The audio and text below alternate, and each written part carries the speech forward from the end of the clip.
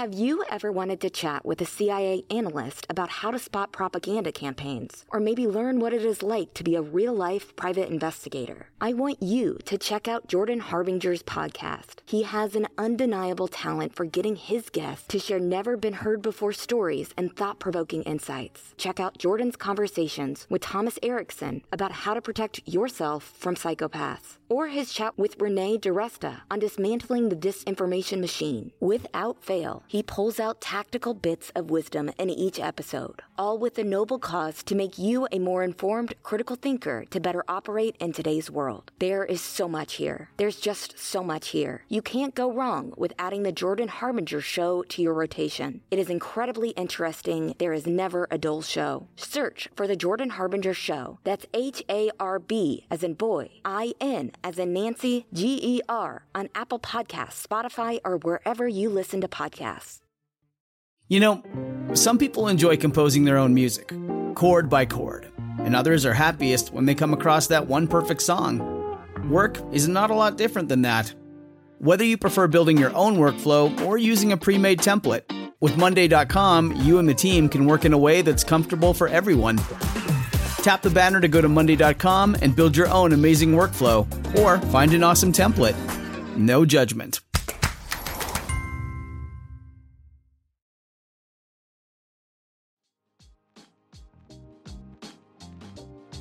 Hello and welcome. We have a really great Cup of Justice episode for you today. But before we get started, I wanted to tell you that we recorded this right after Alec Murdaugh's latest pretrial hearing on Friday, December 9th. Later that evening, the Post and Courier reported on this same hearing with the headline, quote, SC prosecutors rethinking blood spatter evidence after defense pokes holes. That wasn't our immediate takeaway from the hearing. And after rewatching the hearing over the weekend, we think that the Post and Courier's impression that the state is rethinking the blood spatter evidence is an overstatement as to what actually went down in the courtroom.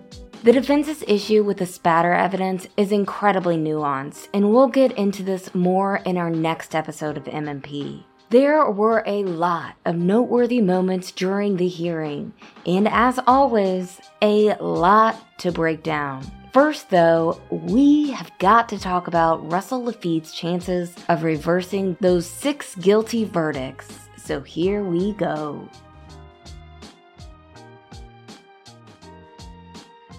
Hey guys. Hey, how are you? How are you? I haven't seen you guys in a while. I know, long day, right? This is good. I'm down here in Beaufort. It's great. It's good to have you here to do the live chatting during the I got a flat hearing. tire on my truck, my monster truck on the way down, and so that was a little unnerving. So since you're here, we want to talk about real quick because we have so much to talk about with Alec's pretrial hearing today. But I want to talk about Russell's. They filed for a motion for a new trial, and I was reading through it, and I guess we're all of agreement that Russell was guilty on all 6 counts, so we're with the jury on that one, right? Yes. Yeah, we are absolutely with the jury on that, and I think everybody else in the courtroom we were with on that. And the evidence. So the issue is that one of the major issues, I guess, is that the jury was deliberating for 10 hours, and then they got notes, and basically 2 of the jurors were like, we're out.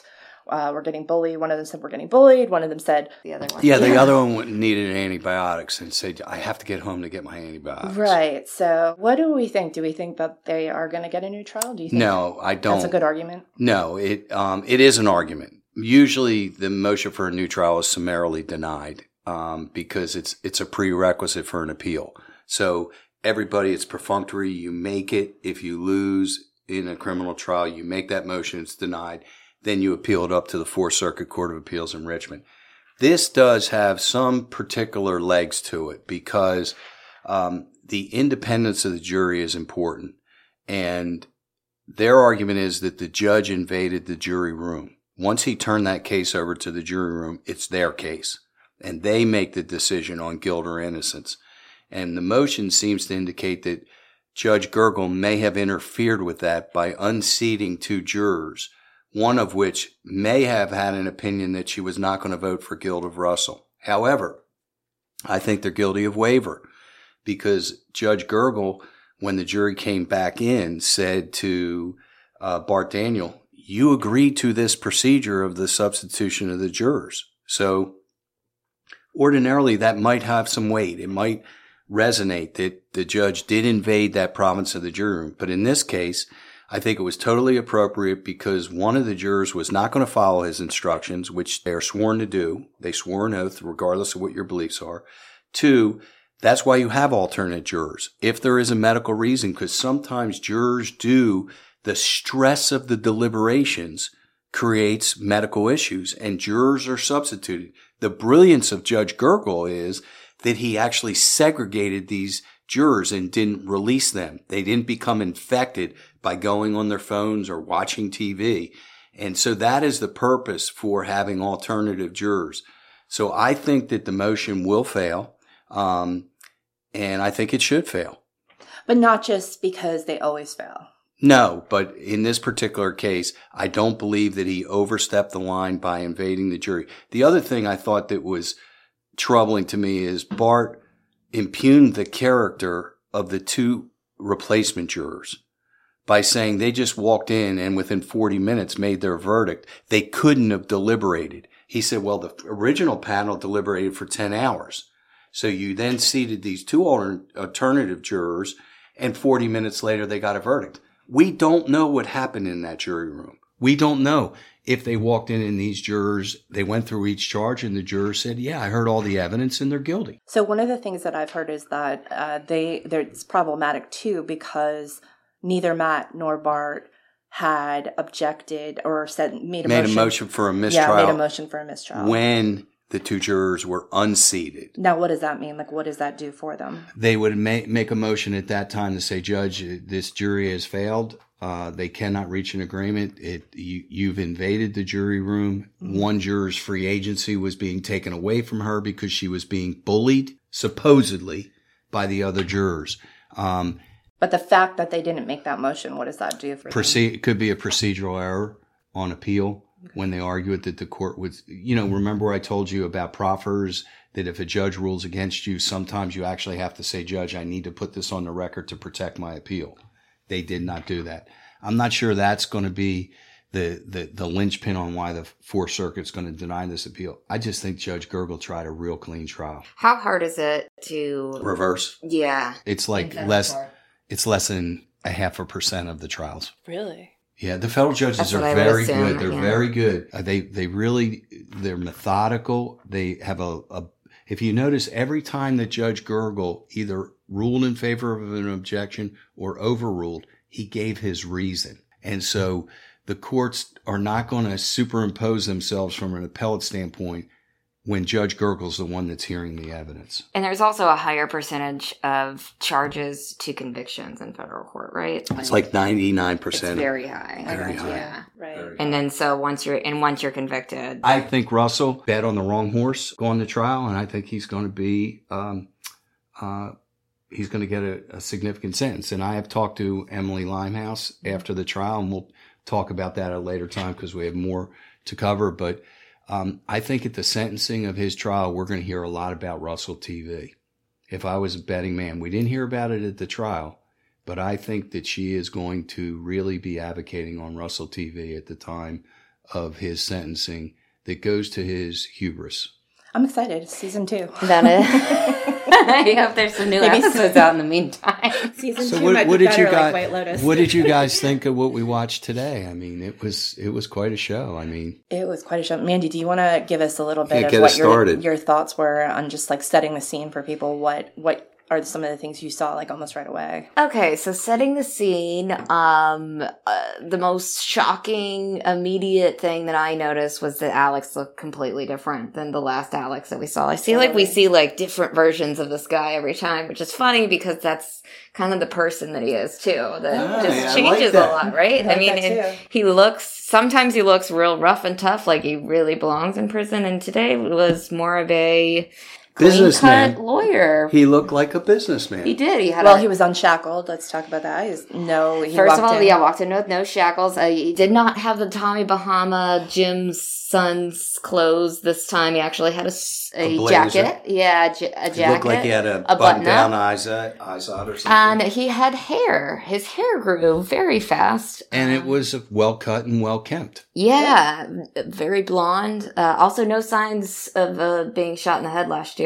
Still, but the other thing that I noticed that was really weird about him, and I'm gonna go back and zoom in, and I'm a big teeth person. Yeah, you are. I noticed teeth. Am I okay? Yours are great. Okay. Everybody here has good teeth. Okay. There's a. But they looked white. His teeth looked white and like fuller, like he got dentures or something. Today his eyes scared me, guys. There was a couple camera shots where he was glaring, and it really had the glare of a scary person. Yeah, he Black, gave the media like just Dark. completely. Remember we talked about how deep set the eyes were, and I don't recall that. Yeah.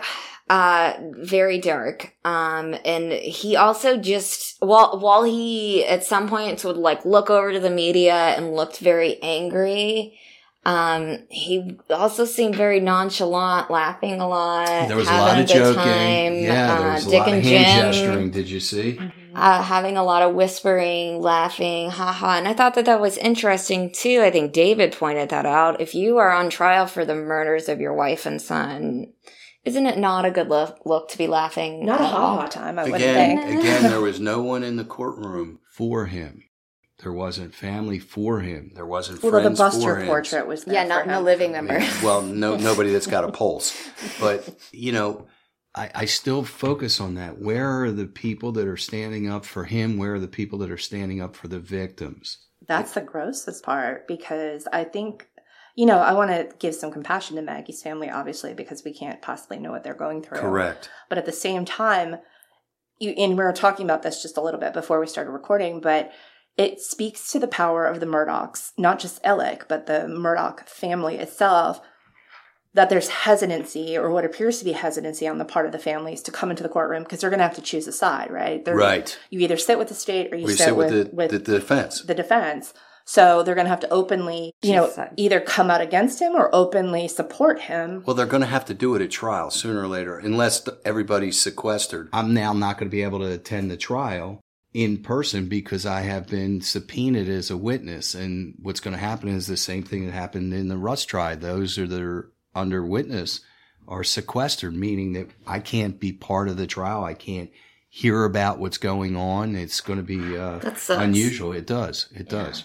That really sucks. Yeah, that's going to be real weird. Like, That's what do gonna they be want rough Eric? for What do they you. want Eric Blaine to get on the stand for? You think I want to toast Alex Murdaugh? I mean, I want to fry him. Well, in the Russell Lafayette trial, they sequestered the witnesses, but after they testified, they were allowed to come into Right. the courtroom. Only one But you person understand did. why they're going to Hopefully call you me can. now, because he laid out his motive today, Creighton did, about the financial crimes. And I wouldn't be surprised if you guys ultimately get a subpoena. Would be interesting. I would not be no. happy. Yeah. Absolutely not. I wasn't happy. By the way, I wasn't What happy are they when gonna- I know it doesn't matter if you're happy or not. No, they can't. There's no. I don't care. I'm not complying because I'm not happy about We it. have nothing to do with it. We report from other people, so it would be all Yeah. hearsay anyway. But Yeah, but you've also I have report. no firsthand knowledge of You've doing dug anything. up a lot of stuff in court records. Sure, well, maybe Creighton can present those documents Yeah, as exactly. exhibits. No, I hear what you're saying. Yeah, But he's probably subpoenaed 100 people and only Yeah. put on 16. You know what I'm saying? Yeah, and I think we're getting real close to trial. It's 5 it or 6 seems weeks like away. It didn't seem like that there gonna was a happen. delay. It wasn't like Dick said, well, we can't go forward because these experts aren't getting the material.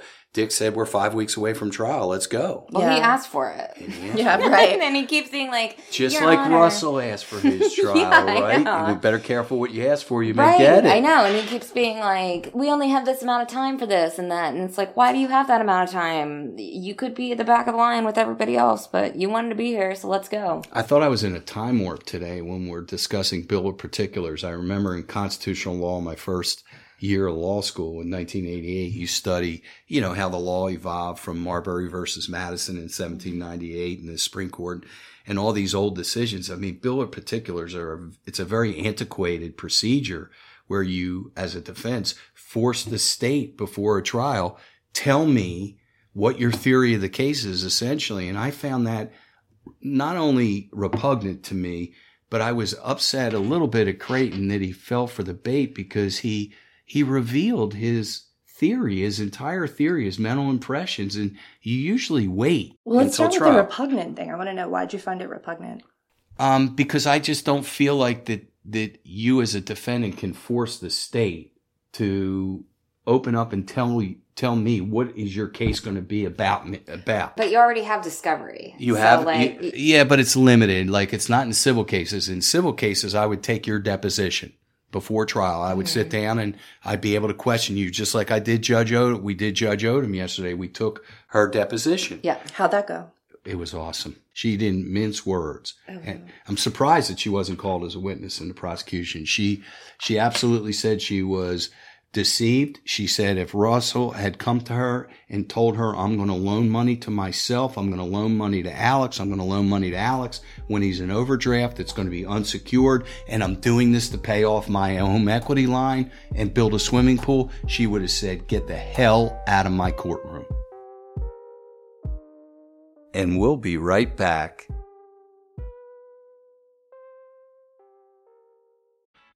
As y'all know, we're out on the West Coast connecting with fans, meeting with partners, and having a little fun too. All the planes, trains, and automobiles can be stressful, but do you know what's going to keep me comfy and confident along the way? You guessed it, Vuori. And Vuori makes a fantastic gift for the people in your life who deserve the most comfortable and versatile clothing. Vuori is an investment in your happiness. For our listeners, they are offering 20% off your first purchase. Get yourself some of the most comfortable and versatile clothing on the planet at vuori.com/COJ. That's VUORI.com/COJ. Not only will you receive 20% off your first purchase, but enjoy free shipping on any U.S. orders over $75 and free returns. Go to vuori.com/COJ and discover the versatility of Vuori clothing. Calling all lovers of mystery. Prepare to don your detective hat in June's Journey, a free hidden object mobile game that delves into the captivating journey of June Parker, a self-proclaimed detective on a quest to unravel the mystery surrounding her sister's untimely death. Take a trip in time to the glitzy 20s and play as June, deciphering clues and unveiling secret plots within thousands of beautifully illustrated scenes. The thrill is endless with new chapters added weekly, allowing you to not only enjoy the detective adventure, but also to personalize and decorate your very own Orchid Island where the story takes place. How sharp are your detective skills? Find out when you download June's Journey on your Android or iOS device or play online via Facebook Games. Your detective journey awaits.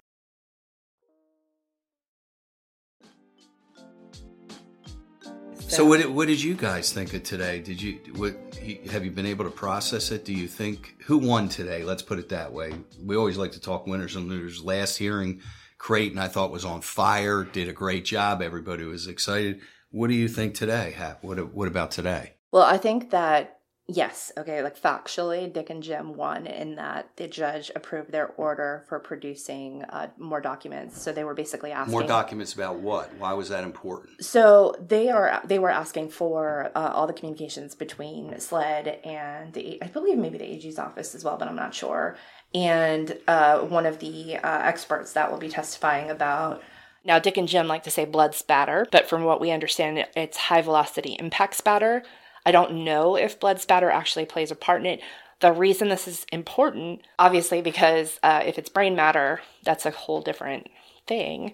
But what they wanted... Isn't that what Dick said? Well, Dick said, look, if they blew Paul's head off, there would be blood everywhere, and there wasn't. Dick made that statement. Right, but I mean, Paul was found dead in a closet, so I don't know if that's because the shotgun blast threw him backward into it, or if he was in there when he was killed.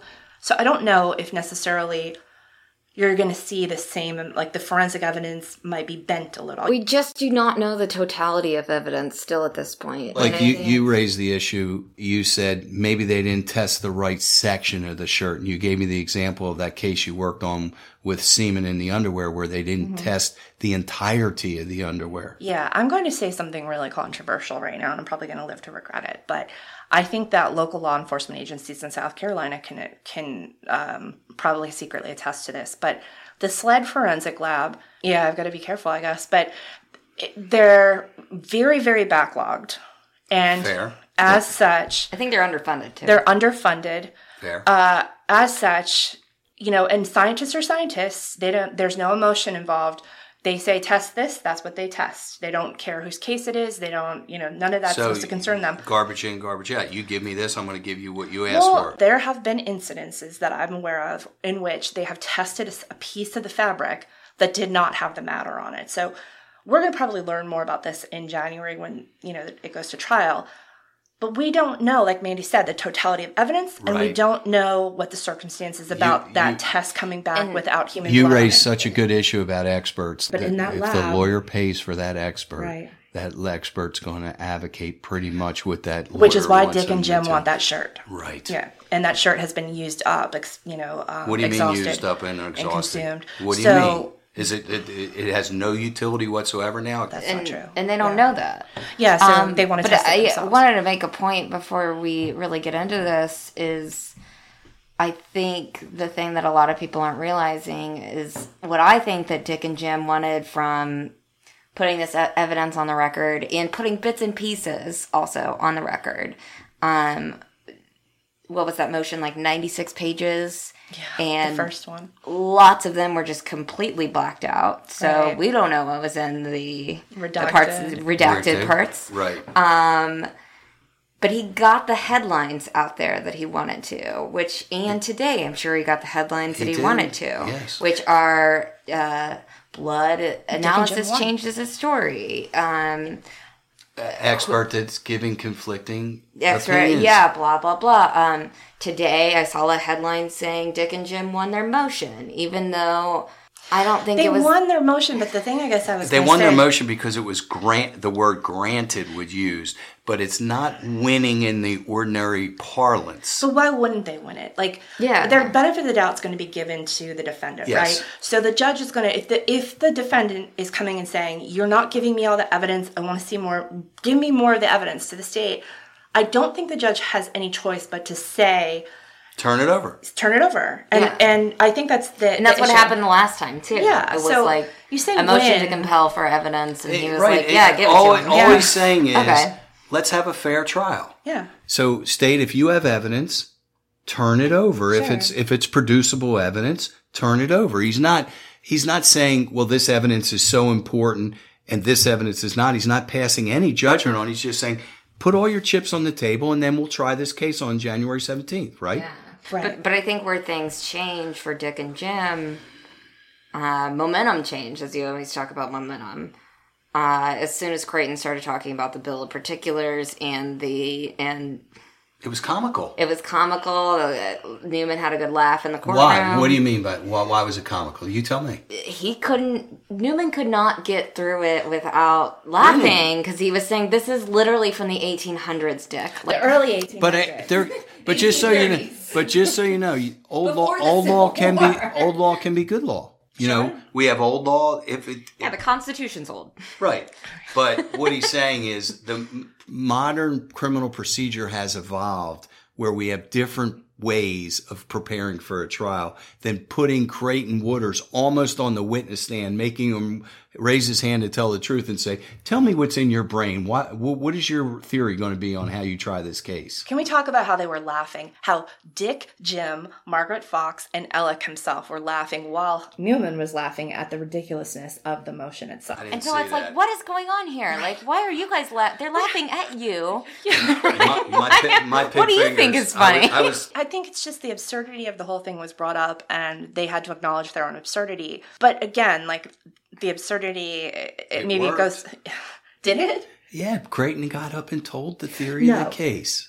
Okay. And that troubled me. That response. Okay, so let's talk about that. We need to be clear with people because this is getting real muddled. But there's a couple of things happening. One is the motions to produce the evidence, right? So Creighton, there's a tale of two Creightons, right? Mm-hmm. So we love big Creighton energy. We love it when Creighton shows... 6 feet tall and not 5 feet. Yeah, like he doesn't let Dick go run to his side of the room. You know, he's just like, I'm going to... There was too chummy today. Today was chummy before the hearing, chummy after the hearing. Yeah. I didn't like that. He stood a little taller during the when he was talking about the motive. Yeah, so let's talk about motive. So he comes out the first thing in defending the motion to compel. He's a little frazzled. What was his argument about that? Did you understand? I think it was I need more time. Yeah. So to determine whether the T-shirt is going to be used? No, essentially, Dick and Jim found a reference to a PowerPoint presentation, and they found and it was misfiled, some photos, right? something like that. And there were some photos that they say were photoshopped, and maybe they were. I assume they were. Like Photoshop doesn't mean fabricated necessarily. It could mean cropped. Yeah, it could exactly zoomed in and cropped. Exactly. Okay. But they want the original. Yeah, not altered. People use the term Photoshop for all sorts of different reasons. Yeah. And also, again, back to the headlines. Right. He wanted the headline saying SLED is photoshopping evidence. Right. And that's what people did. That's Absolutely. like. And Creighton didn't help the argument because in arguing the states, why haven't they given that over? I didn't understand his argument, I'll be honest. It was difficult, right? Yeah. I will be honest with you. Yeah, I have to. It could have been stronger. It could have been stronger. That It could have been. I thought his motive argument was clear and cogent. He was very prepared for that. Yeah, so then we go into the Bill of Particulars. Now, the tale of two Creightons, this was big Creighton energy. So we had little Creighton energy to begin with, and we were a little nervous. Then he came out of the gates. Little Creighton energy, little nervous. Big Creighton energy comes out. Right. He's gesticulating. He's pointing at the alleged murderer. He's, He said he killed his wife and son. Yeah. Mm-hmm. He killed. Those were powerful words. He killed, not murder. He killed his wife and son. So in South Carolina, you don't have to prove motive or the prosecution does not have to prove motive when it comes to proving whether somebody murdered another person. In the Bill of Particulars that Dick and Jim were asking for was essentially motive as a part of that, right? Right. And why do they want asking for motive? The reality is motive is in every trial. It should be. Because you're as a juror. I've seen it without. You're a juror, you're going to want to know, well, what would be the motive for him to do that? The girl who was killed in the Uber case, the fake Uber case in Columbia last year in USC, there was no mention of motive throughout that entire case. You're kidding me. And they me. got a guilty verdict. Wow. Okay. That was the only case I've ever seen where no motive. Yeah, why? So did you guys like the motive that was articulated by the state? I think the motive was obvious. If we're in it, I mean, we could have guessed, and we didn't guess. We didn't guess. We knew because we knew from our great sources that was what they were saying all along. But it was validating to hear it, see it on the record. But we did learn two facts in the Russell Laffitte case that we never knew, and Creighton never said. It came out of Emily's mouth, which was on the day of the murders, he was confronted by Gene and Ronnie Crosby about the money, and then also the fact that Maggie would not assign over, according to Alec, wouldn't assign over her interest in the beach house. Yeah, to the bank. To me, the way I look at that is that Alec kept away the appraisers from the bank from appraising the beach house, and he blamed it on Maggie. But that, like you said, could also be motive for killing her because according to himself and his story, she was standing in the way of the sale of that, Creighton the leveraging of it. The most important fact was Mark Tinsley suing Alex, and the financial statements and financial documents hearing was going to be on June 10th, where he was going to have to finally produce. He had stood Mark down for years and years of not turning over financial information, and Creighton said that to him was very powerful, that Alex didn't want Mark Tinsley to know he was either broke or had money or not money. I think it's a combination of not only him being sued, but Paul is on trial for a felony DUI. So he's got that pressure. He's got the pressure. It seems there may have been some estrangement between him and Maggie. We don't know the extent of it. And now his law firm's breathing down his back. Another thing that we learned, not from the Russell Laffitte trial, but from the state's response to the Bill of Particulars, is that on the day of the murders, not only was he confronted by his law firm about stealing money, but he was apparently working on his financial disclosures for the boat crash case, which Mandy caught this. I think I need to go back and make sure, but I'm pretty sure Creighton said that it was handwritten. No, Jim said this. Jim said he was working on a handwritten financial document. Oh, good. Turn that over to a bank and see if you ever get any money. You get it from PSB. Imagine Mark Tinsley getting an index card with money. And Alex Murdoch's 68 finances. Chevy. 2 acres of $1 billion. Gazillion dollars.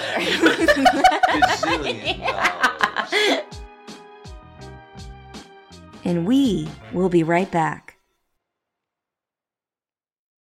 Shout out to Claritin for supporting this episode and providing us with samples. It has done wonders for our seasonal allergies. We recently started feeling the effects of spring. Luckily for those of us who live with the symptoms of allergies, we can live Claritin Clear with Claritin D. Designed for serious allergy sufferers, Claritin D has 2 powerful ingredients in just 1 pill that relieve your allergy symptoms and decongest your nose so that you can breathe better. This double-action combination of prescription-strength allergy medicine and the best decongestion available relieves sneezing, itchy and watery eyes, an itchy nose and throat, sinus congestion, and pressure with ease. Ready to live life as if you don't have any allergies? It is time to live Claritin Clear. Fast and powerful relief is just a quick trip away. Ask for Claritin D at your pharmacy counter. You don't even need a prescription. Go to Claritin.com right now for a discount so you can live Claritin Clear. Use as directed.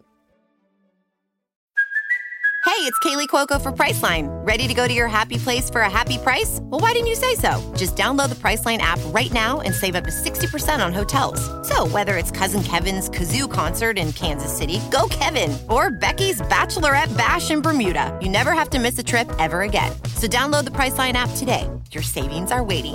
Go to your happy place for a happy price. Go to your happy price, Priceline.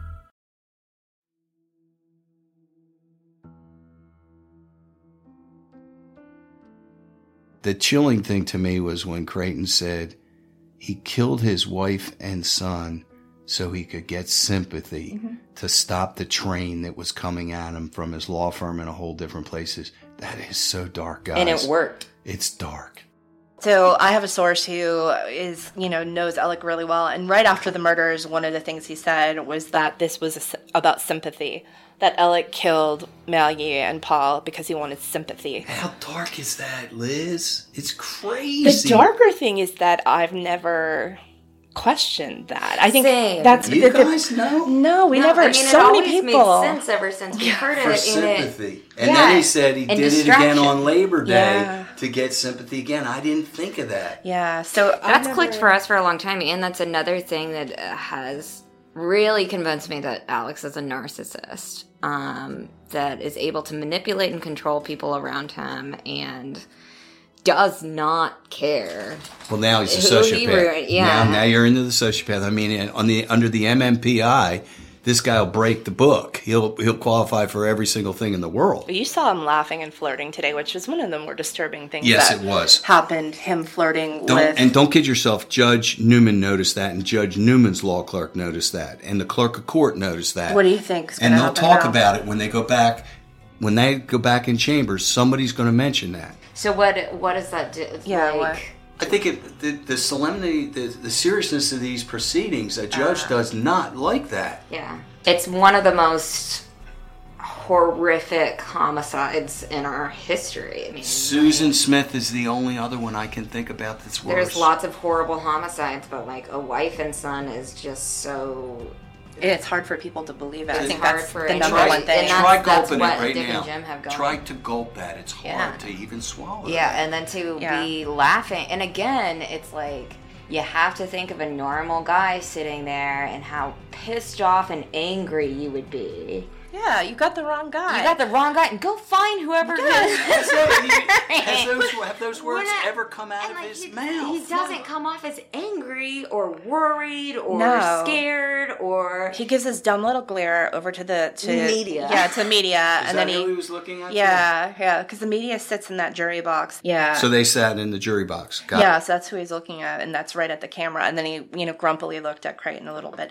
But I don't think we could. He talked to Creighton, I think, at one of the breaks. Alex Alec did? Where he was sitting there while they were all talking. I thought I saw. Imagine. What do you say? At that 5-minute break, there was a 5-minute recess. Yeah. It's, God. But yeah, you just seemed way too comfortable. But I also think that Dick and Jim are trying to make him look like this everyday guy that like women can sit next to and flirt with, and he's nothing to be afraid of. He's just an old frat boy. I don't know what was going on. He's harmless. Jim Griffin's associate, Maggie Fox. She is a bright woman. What the heck is she doing? She writes.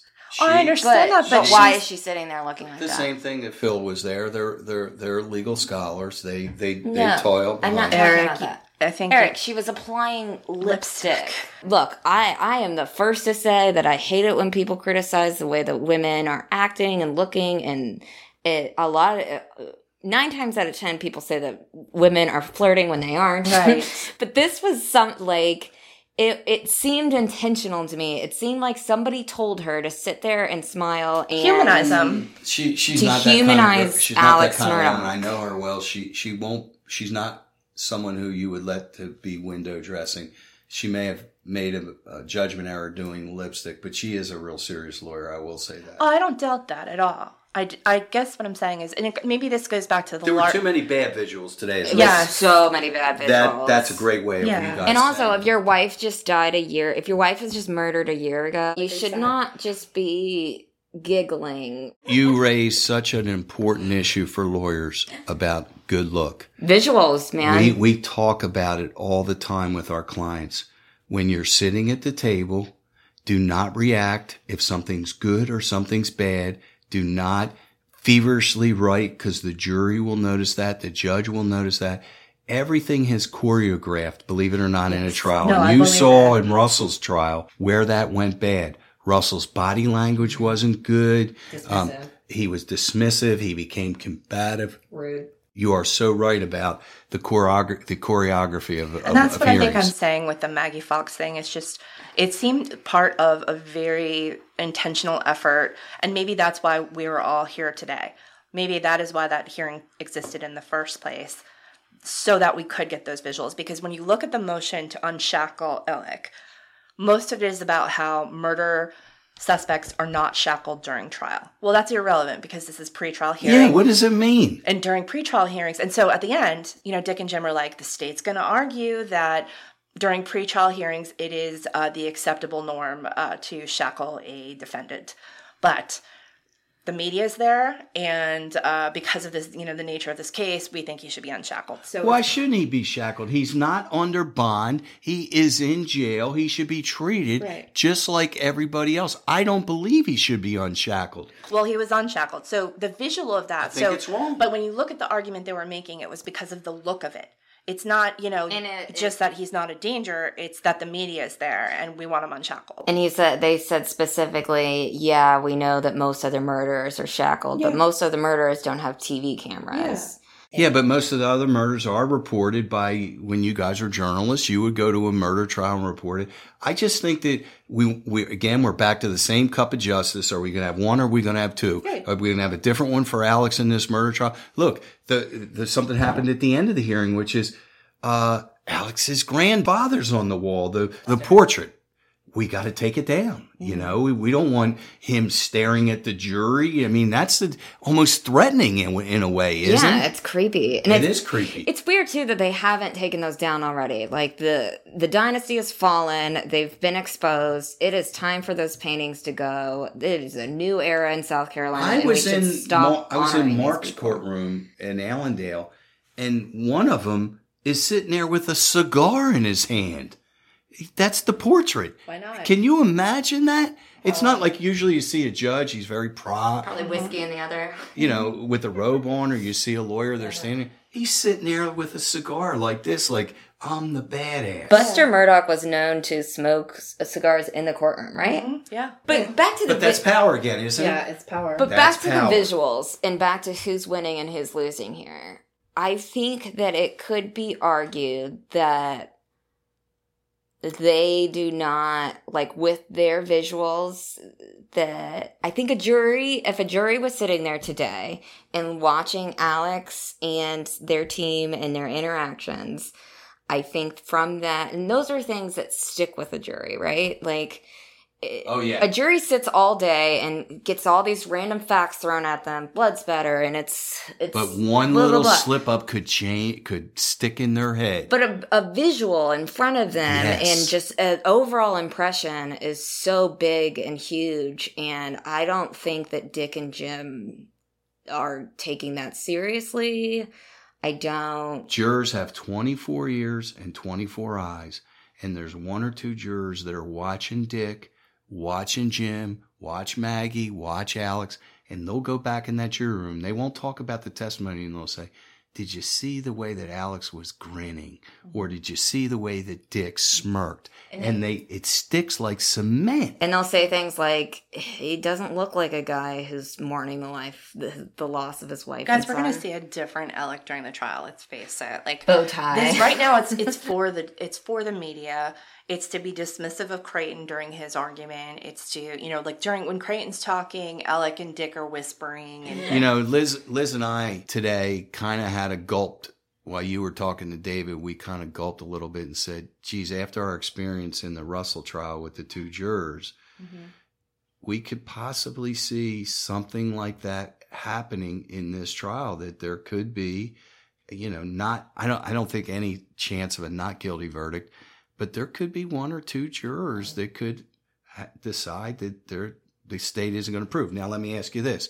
Obviously, Russell, he testified, and obviously Bart forced him into it because he said a pack of wild horses in his opening statement couldn't keep Russell off the stand, so he had to put him on the stand. You think he forced his client to go on the stand? Isn't that like no, a bad thing? I think it was Ronnie and I think it was the dumbest opening statement that we've ever heard. Meaning he painted him into that corner. He painted himself that he didn't have the flexibility if the state didn't prove the case not to put Russell up. Okay. So my question to you guys is, will Alex testify? I do not think so. I think Dick is always the lawyer that says he wins his case on cross-examination of the state's witnesses and then says, the state didn't prove this case, we rest. Can I quote something for you right now? Yes. Your Honor, I've been exercising and everything's great. You should let me out on bond. Do we not remember the first hearing with He Judge wanted to Allison talk. Lee? A year ago. He talked for 8 minutes about himself. He never once apologized.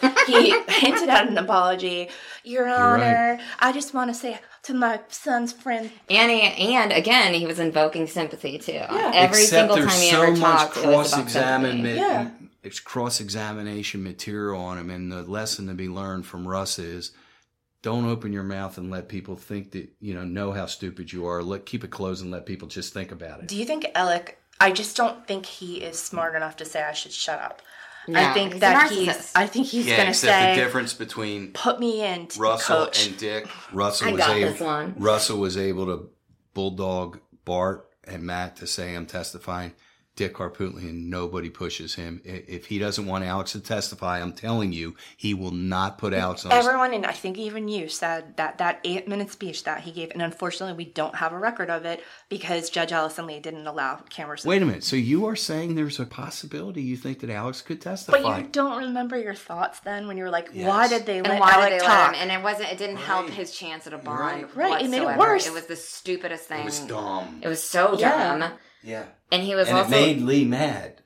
Yes. Yes. Yeah, it made her very mad. Made her mad. And that's when she gave the huge bond. It was 7 like, let's million. make it bigger, whatever. It's like, $7 million? 10%? No, not 10. No, 7 million. Full 7 million. 7 million. Yeah. Deal with it. And Dick threw Yeah. That was, And he got that was one of his so 2 mad. thrown penance. Yeah, Yeah. he got pissed.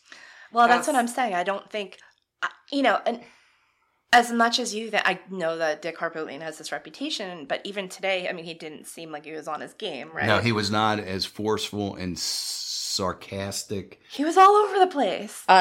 He said a lot and was he's usually pretty fast with his words and faster to getting to the point. Coherent. Coherent. It's not one giant sentence for 7 minutes. Did like one it- of our listeners say Yeah, one he of our didn't listeners was saying he didn't that. There's punctuate his 0 punctuation. It's just la la la la la. He wasn't energetic. He wasn't. I thought he looked better today physically in the face than he did in prior hearings, and he looked good in his suit. You know, I can say that for a 73-year-old guy. I thought Jim was little not. mafia suit. I didn't think Jim was as crisp as he usually was in his arguments. Today, we were talking about this earlier, but he just seemed like a sixth grader who didn't do his homework. Right. And he was shuffling through papers. Today was going to be more fireworks because of 96-page motion and accusations of destroying evidence. I mean, if you have a defense attorney and you have that kind of argument, I mean, that's rafters stuff that you scream from the rafters. I didn't see a lot of punch on both sides today.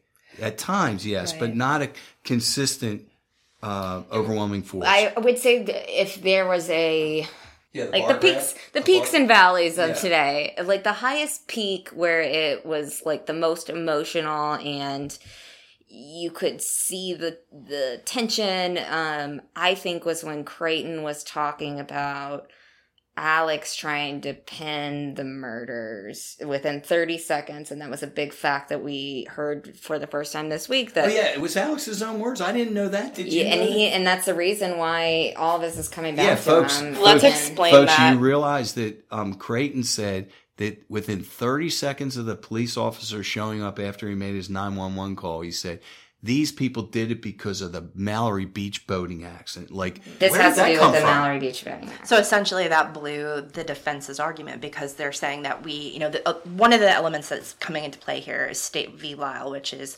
prior bad acts. So basically, it's Rule 404 of the Rules of Evidence. So explain, why can't you, if I'm on trial, why can't you admit that, I was jumped off the, a roof and I beat people up in college and everything? Because why? It's prejudicial. People will make conclusions based on my other acts and not and infuse. Well, if it speaks to your character, so basically, if you're this person's a bad person, doesn't necessarily mean you did the crime at hand. Right. So we don't want to convict somebody just from other bad acts. So there's a specific set of circumstances under which you can get evidence of prior bad acts admitted, and obviously that will be another hearing that will be held in the future. That would be Rule 403 instead of Rule 404 if it becomes habit. It has to be probative. It has to speak to the crime at hand. Now, the probative nature though can't be unduly prejudicial. If it's too prejudicial, even it still may be probative, but the court may hold by introducing it prejudices the charges at hand. So it's a real analysis that has to be done, and that judge was not willing to do that today. No, that's coming though because it's going to be important. So essentially, the state is saying that because of Alec, because he is the one within 30 seconds of the police arriving there who introduced the element of the boat crash case and the boat crash victims, trying to pin it on them. He opened that door. So now they have to explain why would that be significant and what does that mean and where exactly. And so they made their motion to include that evidence, and obviously that will get heard in the future. But that is significant because now it introduces all the financial crimes and what kind of man he was. And Mandy, I think that was one of the more interesting things was when he was talking about the different, like you had mentioned earlier, the different types of Alex that there are. How many personalities does he have? How many personalities does he have, and 6, how many 8? different? How many is people? But it's one of the coldest things. Liz and I were talking about this earlier. That really kind of took my breath away when I was thinking about it. He was trying to blame one of the most brutal homicides in the state's history, one of the most horrific crimes, on his son's friends. The same people he tried to blame on the boat crash. Yes, but it didn't work the first time. Somebody else that was driving the boat and not his own. And that's how his mind works. It's immediately I messed up or somebody that I have to protect messed up. So, and I'm not used to getting caught for anything. So I'm going to point the finger and start and I know how to cover it up. And everything has worked in my favor. But because why would, to the rest of us that wouldn't think of that in a million years to blame it on a friend. That's essentially what he's doing. And children. Friends with these people, their parents. And he's known these kids his whole life. He probably knew them as babies. He coached them in baseball. Could you imagine knowing a little kid that you threw a T-ball to when he was 5 years old and trying to pin a murder on him. Isn't that what Mr. Cook said in one of those HBO Yeah. specials? He said, I coached baseball with the guy, and then I'm all of a sudden realizing as we're talking, hey, he's about to blame my son. We've spoken with enough people that know Alex now, knew him in college and high school and stuff. And that is a pattern of blaming it on friends and getting out of it and no one being able to say or speak up and say, this is not, I didn't do that. Or maybe taking the blame because that's just what you do. So around the Murdochs. This week I heard, guys, that there was possible offers of plea made by the state that they would, if he pled to the financial crimes, they would do 30 years and we would do the murder.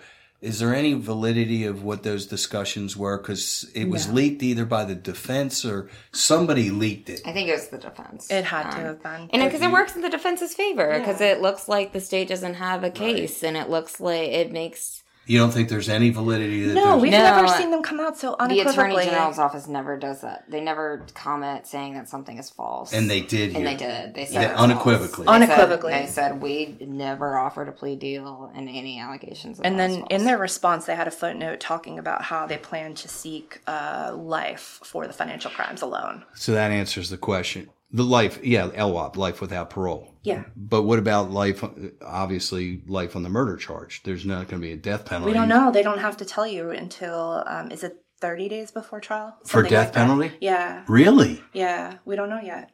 So, but that would be 2 weeks. That's still possibly on the table. But I think, too, if there's ever a case for... I'm not an advocate for the death penalty, but if there's ever a case for one, I think a father that kills a wife and son deserves a death penalty if he did it. This particular case, I'm troubled by the lack of direct evidence. But we don't know all the evidence. We know all the stuff that Dick and Jim have leaked. Right. But we know it's a circumstantial evidence case. We know we don't have witnesses. Circumstantial. Even to a point. To a point. But there are witnesses. There's very few murder cases that have actual witnesses to You're the right. murders. Or like Except barroom. And even if you have a fights or video, you know better with all those DUIs in the state and how they, even though you have a video of the guy being drunk on camera. They could throw that out. Right. Yeah, exactly. About a month ago, we all said we didn't think the trial would go forward in January. Now I'm starting to waver on that. Well, I would say you are. You got subpoenaed. Right. Yeah, I think, No, but it still doesn't mean... I think, too, the closer that we get to the trial, the more expensive it is going to be for the state to move everything, right? Like That's a good point. They have to set up and schedule out all these resources. Right. That's a good point. And they're going to be pissed off if they have to move it. Right now, we're looking at big game of chicken, and because the state waited a year to charge him, something that we've been really critical about, the state sort of has a head start, would you think, or no? Do you think that they were really spending their time to cement a case and encase it in cement for a year? Yeah. You do? I do. I think they were. Do you think they were working that hard on a year, or Yes. were they working more on the financial crimes? No, I think they were really... I don't know if they have the resources to do both, to be honest with you. They hired a guys. lot of people. Yeah, they did. Okay. And, I mean, I don't know. And that's a criticism, actually, frankly. Yeah, and I think it's going to be... Of hiring a lot of people? Well, what about all the other murders? Like, Yeah. and we're happy, obviously, because we want to see justice served here, and whatever that may be. It might be absolutely, might be that he didn't do this. Okay.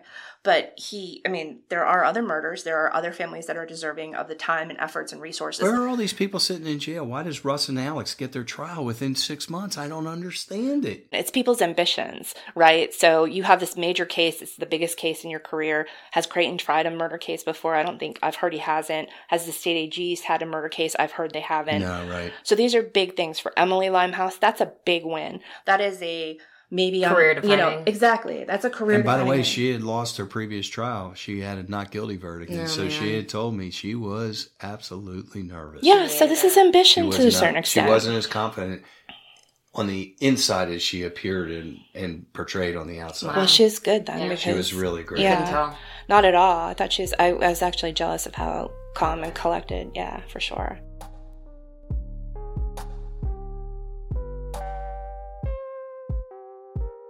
Well, today, Eric Allen, thank you, Eric Allen, for Yeah, shout out to Eric. Such an a good job. amazing videography. Eric sent us a a printout that they were apparently passing around to media in Colleton County advertising Airbnbs for the trial. Passing it around in the courthouse. This is like the event of the century in Walterboro. We've heard from fans of the show that they have already rented their hotel room or booked Are their you hotel kidding room. me? Yeah, people are coming down for like girls' weekends. I'm not kidding you. Wow. Yeah. It's crazy, but I think every day that we get closer, especially in the next couple weeks, I feel like nothing really happens around Christmas time usually. So it is going to go. I think it's going, and I can't believe it, but here we are. And I think it's just going to be unpredictable, just the craziest few weeks of our lives. You know who I do feel bad for, and I know that there's probably good and bad about it, but I just, being a father, I feel bad for Buster. I feel bad that it's Christmas time. He doesn't have a mother. His father did it to himself and is in jail. He doesn't have a brother. The family name's destroyed. There is a part of my heart that does go out to a boy like that. It just does, you know? Yeah, and I mean, it's sad. It's sad all the way around. It's horrible what Alex Murdaugh did to his family, because Maggie and Paul right now don't have a single person in the courtroom for them because of Alex's intimidation of people. Yeah. And because Alex puts that fear inside of people that if you go against me, you're going to pay for it.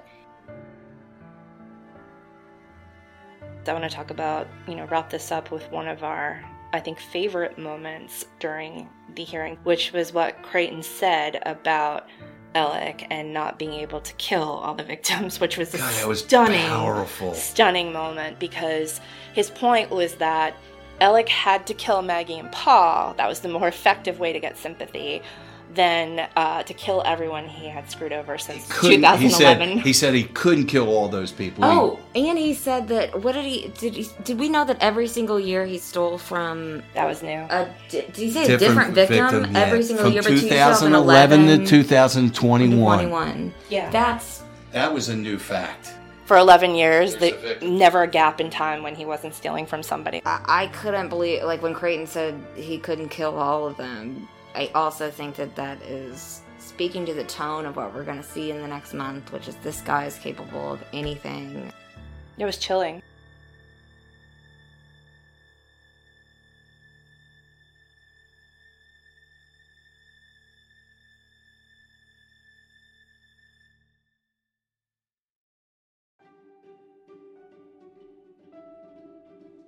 Thank you guys for joining us. We had a lot of fun today, and we have a lot of fun talking to you every time we are on Cup of Justice. Yeah, I'm real appreciative. Hope everybody's enjoying the holiday season and getting ready for Christmas and Hanukkah and whatever you want to celebrate. And I thought it was neat today, interactive again. It really is humbling when we do that. It lets us know that we have some special people. And people all over the world. I know. And I've seen England and Scotland and sometimes Australia pops in there. It's really exciting. Awesome. World tour someday. Thanks, guys. Thank you, guys. Thank you.